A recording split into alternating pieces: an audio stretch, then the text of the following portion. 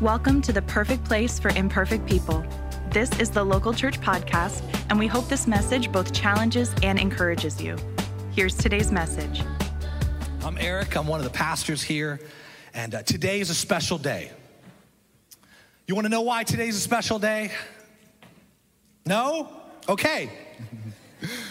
Do you want to know why today's a special day? Thank you. Humor me, people, because I will humor you back. Today's a special day because I have a joke. You ready for it? You ready for this joke? I don't think you're ready for it, church. You ready for this joke? All right. Two people got stranded on an island. One of them had no hope that he would ever escape. He looks over to the other person and says, I'm terrified, I'm scared, I'm afraid. I'm gonna miss my family, I'm gonna miss my friends. I don't know how we'll ever get back home. The other one looks confidently back at the friend and said, don't worry. I make $100,000 a week. I tithe faithfully to my church. My pastor is going to find me. Some of you are like, can I laugh? What does this mean we're talking about today? Hey, we're starting a new series today called Dollars and Cents. And our hope over the next 4 weeks is that we would understand what God says about money. That we would understand his plan for resources that he's given to us. And more importantly, I want you to understand, so over the next 4 weeks, our hope is that we would be set freed and be able to leave a legacy for generations to come. Dollars and cents is what we're talking about. And we're talking about specifically money. We're talking about, I heard an oh no. I love it. The reason we're talking about money is because money is important. The reason I know that money is important is because Jesus talked a whole lot about money. He had no need for money. He didn't care about money, but yet he talked more about money than most things. More than heaven and hell combined, Jesus talked about money. In fact, there are 5 times more passages on money than there are about prayer in the Bible. 800 times the Bible talks about money. The only thing Jesus talked more about was the kingdom of God. So money is important. And Jesus communicated this much about money because he knew that our attitude about the money that we have is a clear definement of our values and our character.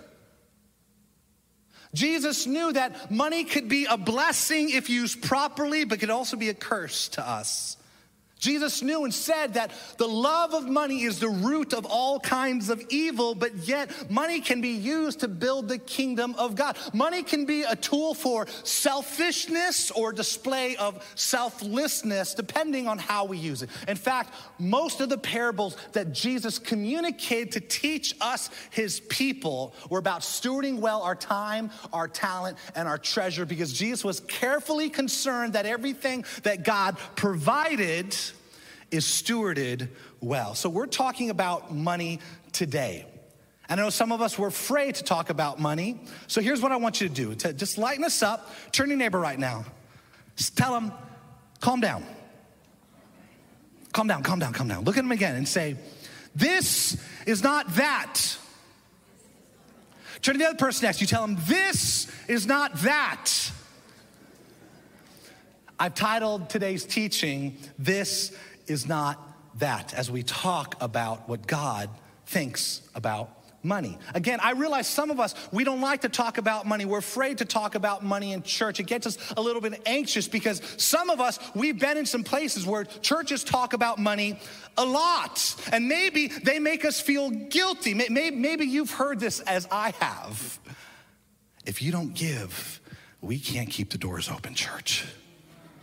If you don't give, we're not gonna be able to turn on the ACs. And if you think it's hot here in South Florida, just wait till you go to hell. So give, right? This guilt about giving. Or maybe you've seen some preachers, some pastors, some churches take the money that is given and spend it on things that you're pretty sure God doesn't need. Like why does God need 3 mansions and 2 yachts, 4 Bentleys, and a vacation house in the Maldives? Why does God need all that? Because if you don't give, you have no faith, you don't believe, so you must give, God says.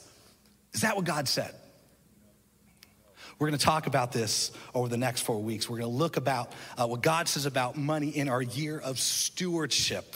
As we learn to steward all that God has given us, here's what's going to happen that Matthew 25 tells us. If we faithfully work the little or the lot that God has entrusted us with, he will give us greater opportunity to steward more, to point more people to him, to be set free, and to leave a legacy for generations to come. So we're going to talk about today, and today I want to start in Malachi chapter 3. It's up there on the screens. Go ahead and open your app at home. It's going to be on your screen. Malachi 3, verse 6. Here's what the Lord says. God says, I do not change. For I, the Lord, do not change. Therefore you, O children of Jacob, you're not consumed. Because I don't change, I'm still gonna love you. From the days of your fathers, you have turned aside from my statutes and have not kept them. You have disobeyed me. You have turned your back on me. But I want you to hear the language. I want you to hear the invitation. He says, return to me and I will return to you, says the Lord of hosts. Again, listen to his tone. This is an invitation. Return to me and I will return to you. But you say, how shall we return? The book of Malachi, it's a series of arguments between God's people and God. And God is saying this is good, and they're saying, well, we don't like that. And God is saying this is right, and they say, well, I think that is wrong. God, I don't agree with everything that you are saying. And God's response to that is, I don't change. And this is important for us. If we want to see change, we have to understand that God does not change. In fact, that's the first big idea I want us to get. God doesn't change. So if we want change, we must change. He doesn't have anything to learn. He's not sinful. He is perfect. He never changes. He's the same yesterday, today, and forever. And so if we want to change in our behavior, if we want to change in our thinking, it doesn't happen from God. We need to change. But can I tell you, thank God he doesn't change. Thank God he doesn't change. Thank God he doesn't change the way he feels about us. He says, I love you, and I'm still going to love you. I've forgiven you, and I'm still gonna forgive you no matter what you do. Doesn't matter what you look like, how you came in today, what you're carrying from last week. Nothing that we do will ever be able to change the way that God thinks about us right now. Thank God he doesn't change, but he wants his people to change. And so he's telling them, here's some areas where you need to change. And they're saying, but we don't want to. And God says this, Malachi 3:8. He says, will a man rob God? Yet you are robbing me. This idea of being able to rob God, it seems kind of impossible. Like, who can rob God? When Pastor Johnny and Pastor Steve and myself and my wife, we started a church some 9 years ago, we didn't have a lot of money. So I bought a lot of things on Craigslist. And I was afraid by buying things from Craigslist that someone would rob me. So I would call up my very big and buff and tatted up friend to come with me to these Craigslist exchanges so that people wouldn't have any sort of inkling to try to rob me. In fact, the opposite happened. They thought we were trying to rob them. The way he would mean mug them through the car, like, I'm watching you. Like, who can rob God though? He knows everything. He never sleeps nor slumbers like we talked about last week. He sees everything. He holds everything in his hands. Who can rob God? But you say, how have we robbed you? Here's how God responds. In your tithes, say tithes, your tithes and your contributions. Where was that? Oh no. Some of you are like, oh no, we're talking about tithing. Hold on to your wallets, church. A pastor's gonna get our money. This is not that. This is not that. Let's talk about what a tithe is, though, so we can understand. A tithe, it literally means a tenth. To tithe is to give God a tenth back to him from what he's already given to us because everything belongs to him. We're just stewarding it. And the first time we see anyone giving a tithe is in Genesis chapter 14. We have Abram who's just defeated the king of Elam. And now he's taken back everything from Sodom that was plundered. And he meets this priest named Melchizedek who blesses him. Genesis 14:18. And I want you to hear this. Listen, it says, Melchizedek, the king of Salem, meaning the king of peace, brought bread and wine. He was the priest of the Most High God. There was no Levitical priesthood up to this point. Could this be a picture of Jesus? And he blessed him. Melchizedek blessed him and said, blessed be Abram by God Most High, possessor of heaven and earth, the one who holds everything, who's created, who owns everything. And blessed be God Most High, who has delivered you. So he owns everything and he wins everything, who's delivered your enemies into your hand. And Abram gave him a tenth, a tithe of everything. This is something so important to remember when we talk about tithing. The very first time we see it, it was not given out of grudge. It was not given out of guilt. It was not, oh no, I gotta give back to God.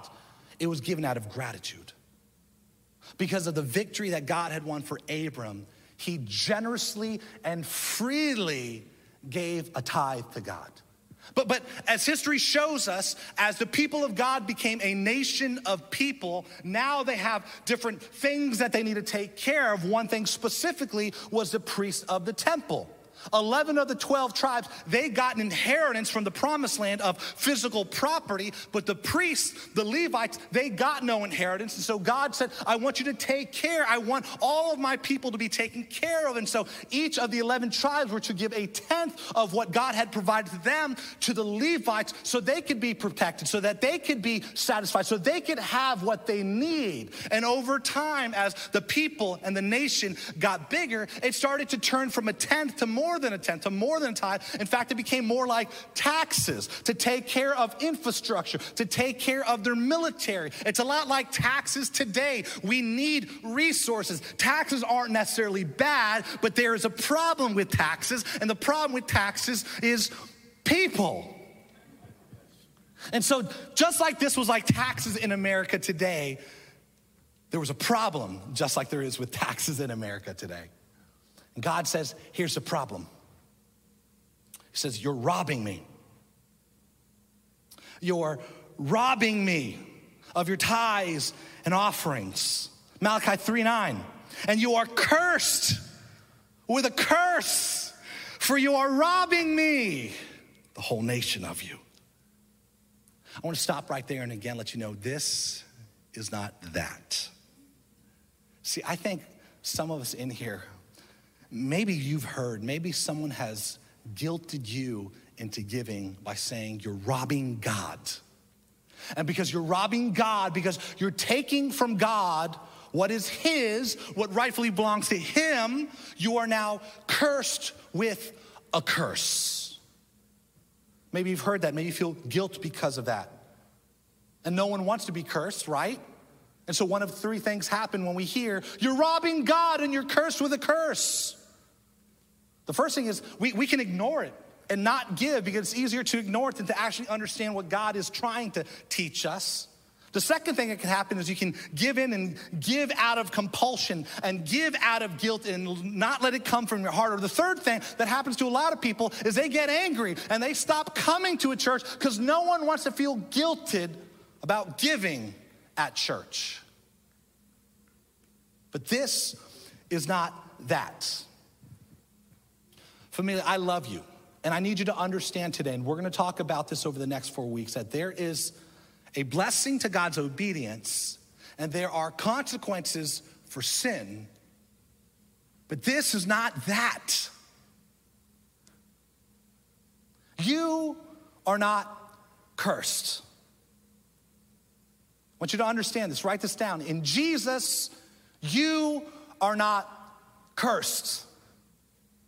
Because Jesus set us free from the curse of sin, the curse of hell, the curse of death by dying the death that we deserve on the cross and resurrecting and giving us new life and calling us his children and putting his righteousness and his holiness upon us. So we are not cursed. We are set free in Jesus. And who the Son sets free is free indeed. Amen? You're not cursed if you don't give a tenth back to God. It's not God can forgive you of your deepest, darkest secrets, but if you don't give a tenth, well, now you're cursed again. That's not how it works. We're set free completely because what Jesus did was final. If you know the song, sing it after me. What can wash away my sin? Nothing but the blood of Jesus. Unless I don't tithe and then I'm cursed. What can make me whole again? Nothing but the blood of Jesus. Except if I don't tithe, because then I am cursed, because that's how it works. Is that how it works? No, absolutely not. In light of what Jesus has done, in light of the good news, you are not cursed. You need to understand it. Secondly, the reason I can say that is because when we're trying to understand what God is teaching us through his word, one of the primary things we can do is learn who it was addressed to. Now, I'm gonna be vulnerable. I'm gonna share something with you. I'll just share it. I have sleep apnea, okay? I know I probably don't look like it, but I have severe sleep apnea. I like to eat a lot. I carry it up high. That's why I wear jackets and stuff like that, because I'm trying to cover my shame. And so I have sleep apnea, and I don't sleep very well, but like my mask was old and it was leaking and it wasn't working. And so I ordered something new. I ordered a new mask on Amazon this week, and it was supposed to come the next day because I have Amazon Prime because I don't like leaving my house for little minutia things like groceries. And so I ordered it. It came to my house, but it wasn't there. It said it was delivered. I see that it was delivered on the app, but I get home, I'm like, it's not here. How am I gonna sleep tonight? I'm gonna snore. My wife is gonna get mad. She's gonna kick me out of the bed. I deserve it because why isn't my mask not here? So I call Amazon and they say, no, we delivered. I said, no, you didn't. Yeah, we did. There's proof right here. I said, no, I didn't get it. They said, well, if it's not there by the end of tomorrow, then let us know and we'll send you another. I'm like, I need to sleep tonight. So I slept on the couch because I didn't want to wake my wife up. And the next day I get home from church and it's still not there. Like, what's going on? Jessica says, oh, I got it. It was there. One of the neighbors had received it and they brought it over. I'm like, oh, thank God, my neighbors. And so I get the package and it's opened. It was addressed to me. And they open it up, and now there's this fear of like, oh no, I'm gonna be the sleep apnea guy on the block and everyone's gonna make fun of me. I'm like, check the address, people. If it's not addressed to you, don't open it. And it's the same true with God's word. We need to know who it was addressed to, who was cursed. And we can find who it's addressed to right in the beginning of Malachi. Malachi 1:6, it says, God says, a son honors his father and a servant his master. If then I am a father, where's my honor? And if I am a master, where's my fear? Says the Lord of hosts to you. Who?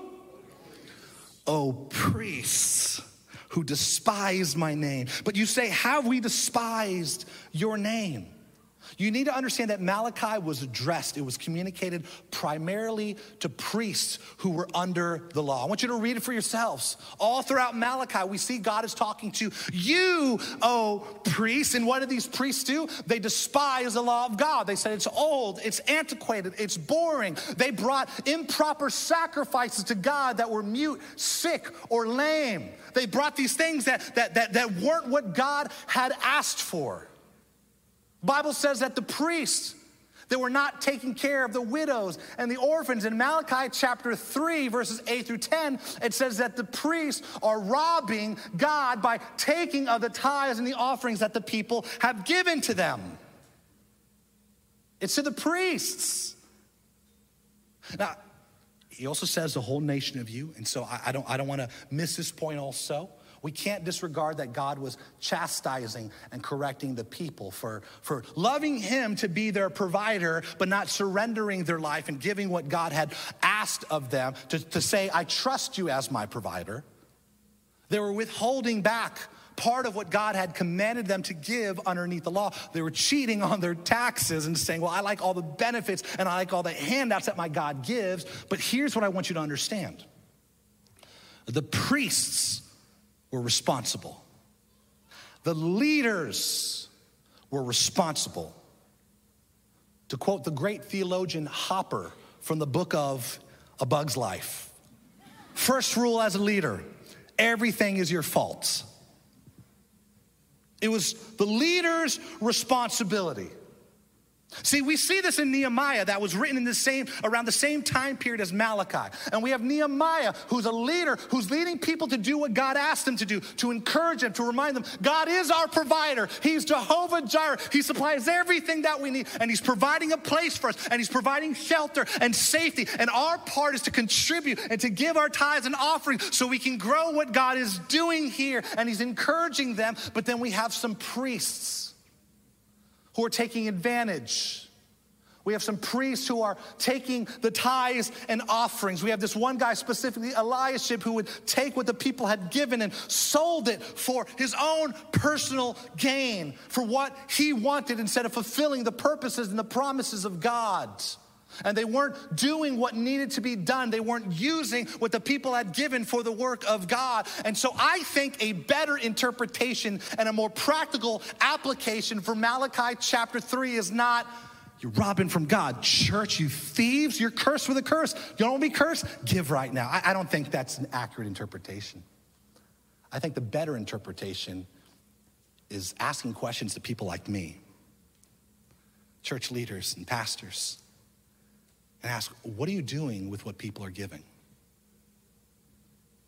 Are you using it for the work of God? Are you using it to take care of the needs of ministry? Are you using it to help feed the hungry and take care of widows and orphans and foster kids? Or are you using it to buy yourself fancy cars and vacation homes and all the things that you want for yourself?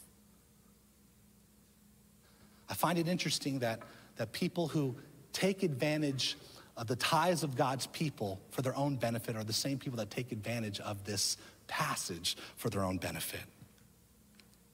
And because the responsibility falls on the leader, and because these leaders, they weren't leading people, like Jesus said, it's better that a millstone is tied around your neck and you're cast into the sea than for you to lead people astray. And so as your pastor, I don't want to lead you astray today. I don't want to lead you astray in the series. This is not that. But what about us today? Are we supposed to tithe today? Are we supposed to give a tenth of what God has given us back to him? And we hear all sorts of sides on this. On one side, we have people who say, you must give. If you don't give, you're robbing God. You're stealing from him. You're cursed. And on the other side, we have people say, we don't have to give anything because that was under the law. That was the old covenant. That was the Old Testament. We are in grace right now. We are set free. This is not that. And this is not that. In the Old Testament, they were required by law to give a tenth of what God had given them back for the work of the temple, for the work of the church. And in the New Testament, when we hear about tithing in the New Testament, every single time it's directed towards the Pharisees, the religious leaders. It's when he's talking to those who are leaders, and he calls them hypocrites. That literally translates actor. You're pretending. They tithe on every little thing that they got. New iPhone, I'm gonna tithe from my iPhone somehow. I don't know, 10% is gonna be Bible reading. I'm gonna tithe from my milkshake. I'm gonna tithe from my McDonald's Happy. They tithed on every little thing that they got, but it was all theater. It was all the show. It was all pretending because it didn't come from their hearts. What are we supposed to do? How are we supposed to follow? What are we supposed to obey? I don't want you to miss the heart of what the Holy Spirit wants to teach us throughout this series. So write this down, this is important. Our being matters to God before our doing does. Our being, who we are to him, matters far more to God than our doing first. See, what happens, especially in churches, is we can become so dogmatic about what we think God wants, that we pretend and we act in a way that we think God wants us to act instead of actually being transformed into the people that he wants us to be. And we focus more on our doing. Am I doing everything right? Am I checking everything off the list instead of being who he's called us to be? So I want you to hear this. God doesn't want 10% of anything in your life. He wants everything. He doesn't want your money. He wants your heart. Think about that. The God who literally gave us everything, who paid it all, who set us free, who's forgiven our sin, who's filled us with hope, who has set aside a home for us forever, who's given us his Spirit living inside, who walks beside us every single day. Perfect God has given us imperfect people all of himself. So to repay him, here's a tenth. Let me calculate what 10% is of my time, my talent, and I'm gonna give that back. No, we can't outgive God. We can't repay him for what he's done. But we respond with surrendering our lives to him. And when we understand that, this is not that. This is not about a checkoff. This is not about a percentage. This is about our heart. This is about our life. When we understand that, then we can see that giving as a New Testament church is something that comes from the heart. I want you to read it for yourselves. If you go home and you want to find where the Bible talks most clearly about giving as the New Testament church, it's in 2 Corinthians chapter 8 and 9. And two things that it tells us about how our response should be if we have experienced his love is that our giving should be sacrificial and joyful. Write this down. The first followers of Jesus gave sacrificially and joyfully. Why? Because their heart had been transformed internally. And that's where it all begins. See, if it doesn't start here, if it doesn't happen from here, it's worthless out there. God doesn't want you to give begrudgingly or out of guilt. He wants your heart. I love my wife. I love my kids. I love my family. And nobody has to force me to spend time with them. Nobody has to force me to love them, to buy them gifts, to care for them, to feed them. Why? Because those that we love become our priority. No one has to guilt me. Do you spend time with? Yeah, I do. Because I love my wife. I love my family. And the New Testament church, they understood this. No one forced them to give anything, but they gave sacrificially and joyfully, externally, because of what had happened by the grace of God in their hearts. I want you to hear some of these examples. Luke 19:8, Zacchaeus, remember him? Little thug, stealing from people, criminal, gangster, mafia member. Jesus comes up to him, says, hey, I'm going to your house today. I love you, Zacchaeus. Let's go.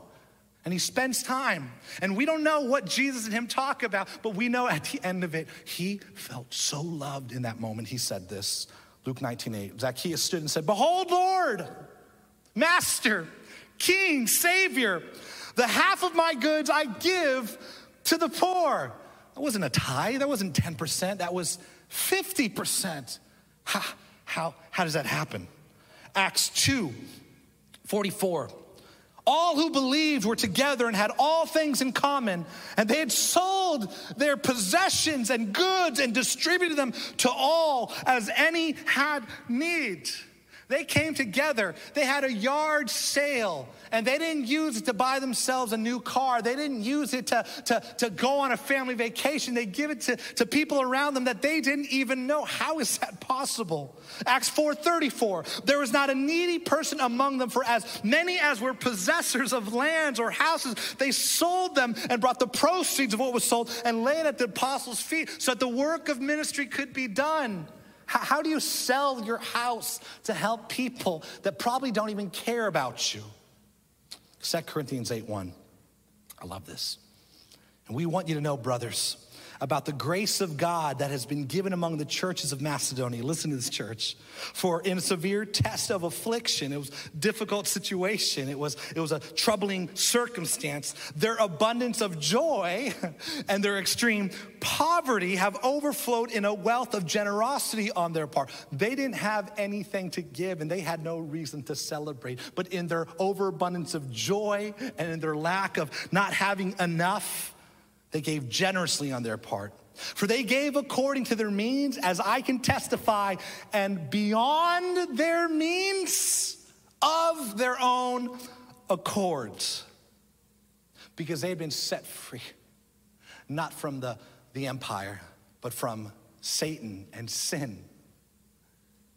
They didn't feel the guilt to say, I gotta give. The apostles are telling us we gotta give. Everyone's looking. No, they felt the freedom to say, I get to give. I get to give so that people can experience this freedom that I have. I get to give over what God has given me, whether that's a little or not, because I have everything that I need in him. I get to be part of this movement that's transforming lives. I get to see forever people's eternity transformed. Joyful grace and sacrificial generosity was the way of the first century church. And it was a whole lot more than a tithe. Let me say that again. The way that the followers of Jesus gave of their lives, their time, their talent, and treasure was far more than 10%. Now, the reason I say that is not a clever ploy to say, oh, okay, we don't have to tithe, we gotta give more than that. I see what he's trying to do. He's trying to guilt us into giving. No, this is not that. The reason I want you to know that they were sacrificial and joyful in their generosity is because of this. The way of sacrificial and joyful living won't begin to make sense until you really know the way. This way of giving of all of who you are to God and for his mission will not make sense to you. You're not tithing right now, forget none of this is gonna make sense to you until you really know the way. The followers of Jesus in the first century, they were known as people of the way. And this came from Jesus' declaration of him saying, I am the way, the truth, and the life. Everyone can come to me and meet the Father. And the way that these people of the way lived was in the way of Jesus, the way that they loved and served and cared for. And the people in the community surrounding them who were benefactors of the people of the way, they got to experience for themselves love, help, hope, familia, and faith. They became blessed by these people of the way. And this is that. This is what all this is about. This is who we are. This is who we've always been as a church, and this is who we will always be because of everything that Jesus has done for us. All that he's done is more than enough. It's forever enough. It's always enough. He has made a way for us to be called sons and daughters of God forever. He's provided a pathway and a bridge so that we can be in relationship with God who loves us as we are. He'll transform us into who he's created us to be. It's more than enough. And today you can surrender. You can surrender your life to this God who loves you. You can experience provision on every level of your life, physically, mentally, spiritually, because of what he's done and how much he loves. When I surrendered my life to Jesus, I understood completely how much I have been blessed. And so I began to give, not because I had to, because I got to. I get to be a part of this. I get to share this love that has set me free, and I want everyone to know it. And so I love that I get to be part of a church family that helps people within these walls and without these walls, who doesn't just sing songs and build buildings, but loves and serves as people of the way of Jesus. I get to be a part of this. And I want you to know, and I want you to hear this. This is not that. If you don't give to God, it doesn't change how he feels about you. It doesn't change his love for you. And if you don't give back to God through the church, it doesn't change what God is going to do in this place, because he's our provider. He's Jehovah Jireh. He supplies every single one of our needs. And we've gotten to experience this as a church familia. As our worship team comes out and begins to close us in service today and point our eyes back to Jesus, I just want to encourage you. I mean, you guys know this. You guys are so generous with your time, your talent, your treasure. You're so generous in the way that you serve and give and lead. If you recall, March of last year, COVID affected everything. Every church went online only. And one thing you may or may not know is that giving tanked. The first several weeks, the first 6 weeks after everything closed down in our country, giving was less than half. And I love our leadership team here, and I want you to be grateful for the leaders that God has set up in this church and for our overseers, our board of directors, who in a time where people were furloughing and letting go, we came together and we said, we cannot. In fact, we have to do something. There are people who are hurting. There are people who are hungry. And this is why the church was created. And so our board approved us to take 10% of our savings that we had been using to build something for the next generation to help feed our community. I want to let you know, Church Familia, over the course of last year, we gave more than a tithe from the church.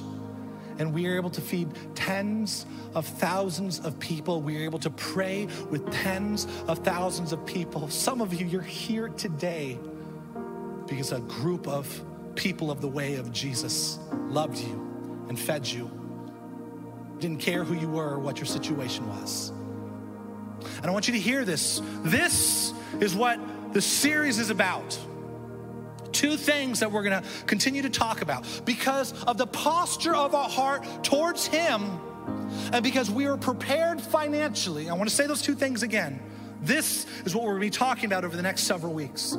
Because of the posture of our heart toward him, and I know our posture, I know our heart is God, we wanna follow you, we wanna serve you, whatever you ask, we wanna do, but also because of the position we are in financially. Because we had saved to build for the next generation. We had money in savings. Some of us, a lot of us don't have savings. And because we were in a position financially, we were able to love and serve and point people to Jesus like never before. And God gave us greater opportunities. What would happen if all of us learned what God said about money, stewarded well? I'll tell you what would happen. We'd be set free. We'd be set free and we'd be able to be in a position to leave a legacy for generations to come. This is that. So as we end today, there's two things I want to encourage you. I want to challenge you. What's God teaching me? What I want to do about it? Two things I want to challenge you. First one is this: continue to come. All you who are watching online, I hope you're still there. Continue to come. Watch next week. This is not that. I had to get the barrier out of the way from the beginning so that you don't think over the next 4 weeks the church is trying to take our money. No. This is not that. God wants to set us free. God wants to use us in ways that we can't even imagine. So I want to encourage you to continue to come all 4 weeks. Second thing is this: if your dollars don't make sense, if you are in over your head in debt, if you've never even considered what it means to bless your children, to leave a legacy for them and even their children's children, I want to encourage you to sign up and to commit to coming on Wednesday nights to Financial Peace University. Here's why. Because the overwhelming majority of Americans are in debt and have zero plan of how they're gonna get out of it. In fact, 24% of what the average American spends every single month is on consumer debt. 24% of what we bring in goes back paying people that we borrowed from. But here's what happens in Financial Peace University. Over the course of the many weeks, it's 20% teaching, but 80% action. And 90 days after Financial Peace University concludes, the average person who goes through Financial Peace University pays off $5,300 in debt within 90 days and saves $2,700. In fact, 89% of people, while they're in Financial Peace University, they set up an emergency fund of $1,000. Some of you are like, I've never been able to save $1,000. I'm telling you, it's gonna help you. And 94% of people who graduate from Financial Peace University, 94% have a better perspective of their legacy and their ability to be a blessing. That's what this is about. I'm excited for what God's gonna do. And I'm believing that as we learn to steward what God has given us, that the best is still before us. Amen. Thank you for listening to the Local Church Podcast. If you enjoyed today's message, we'd love for you to subscribe to our podcast and review and share what you learned today. You can connect with us at thelocalchurch.com or by searching The Local Church on your favorite social media platforms. We hope you join us next week for a brand new episode. And remember, you matter to God and you matter to us.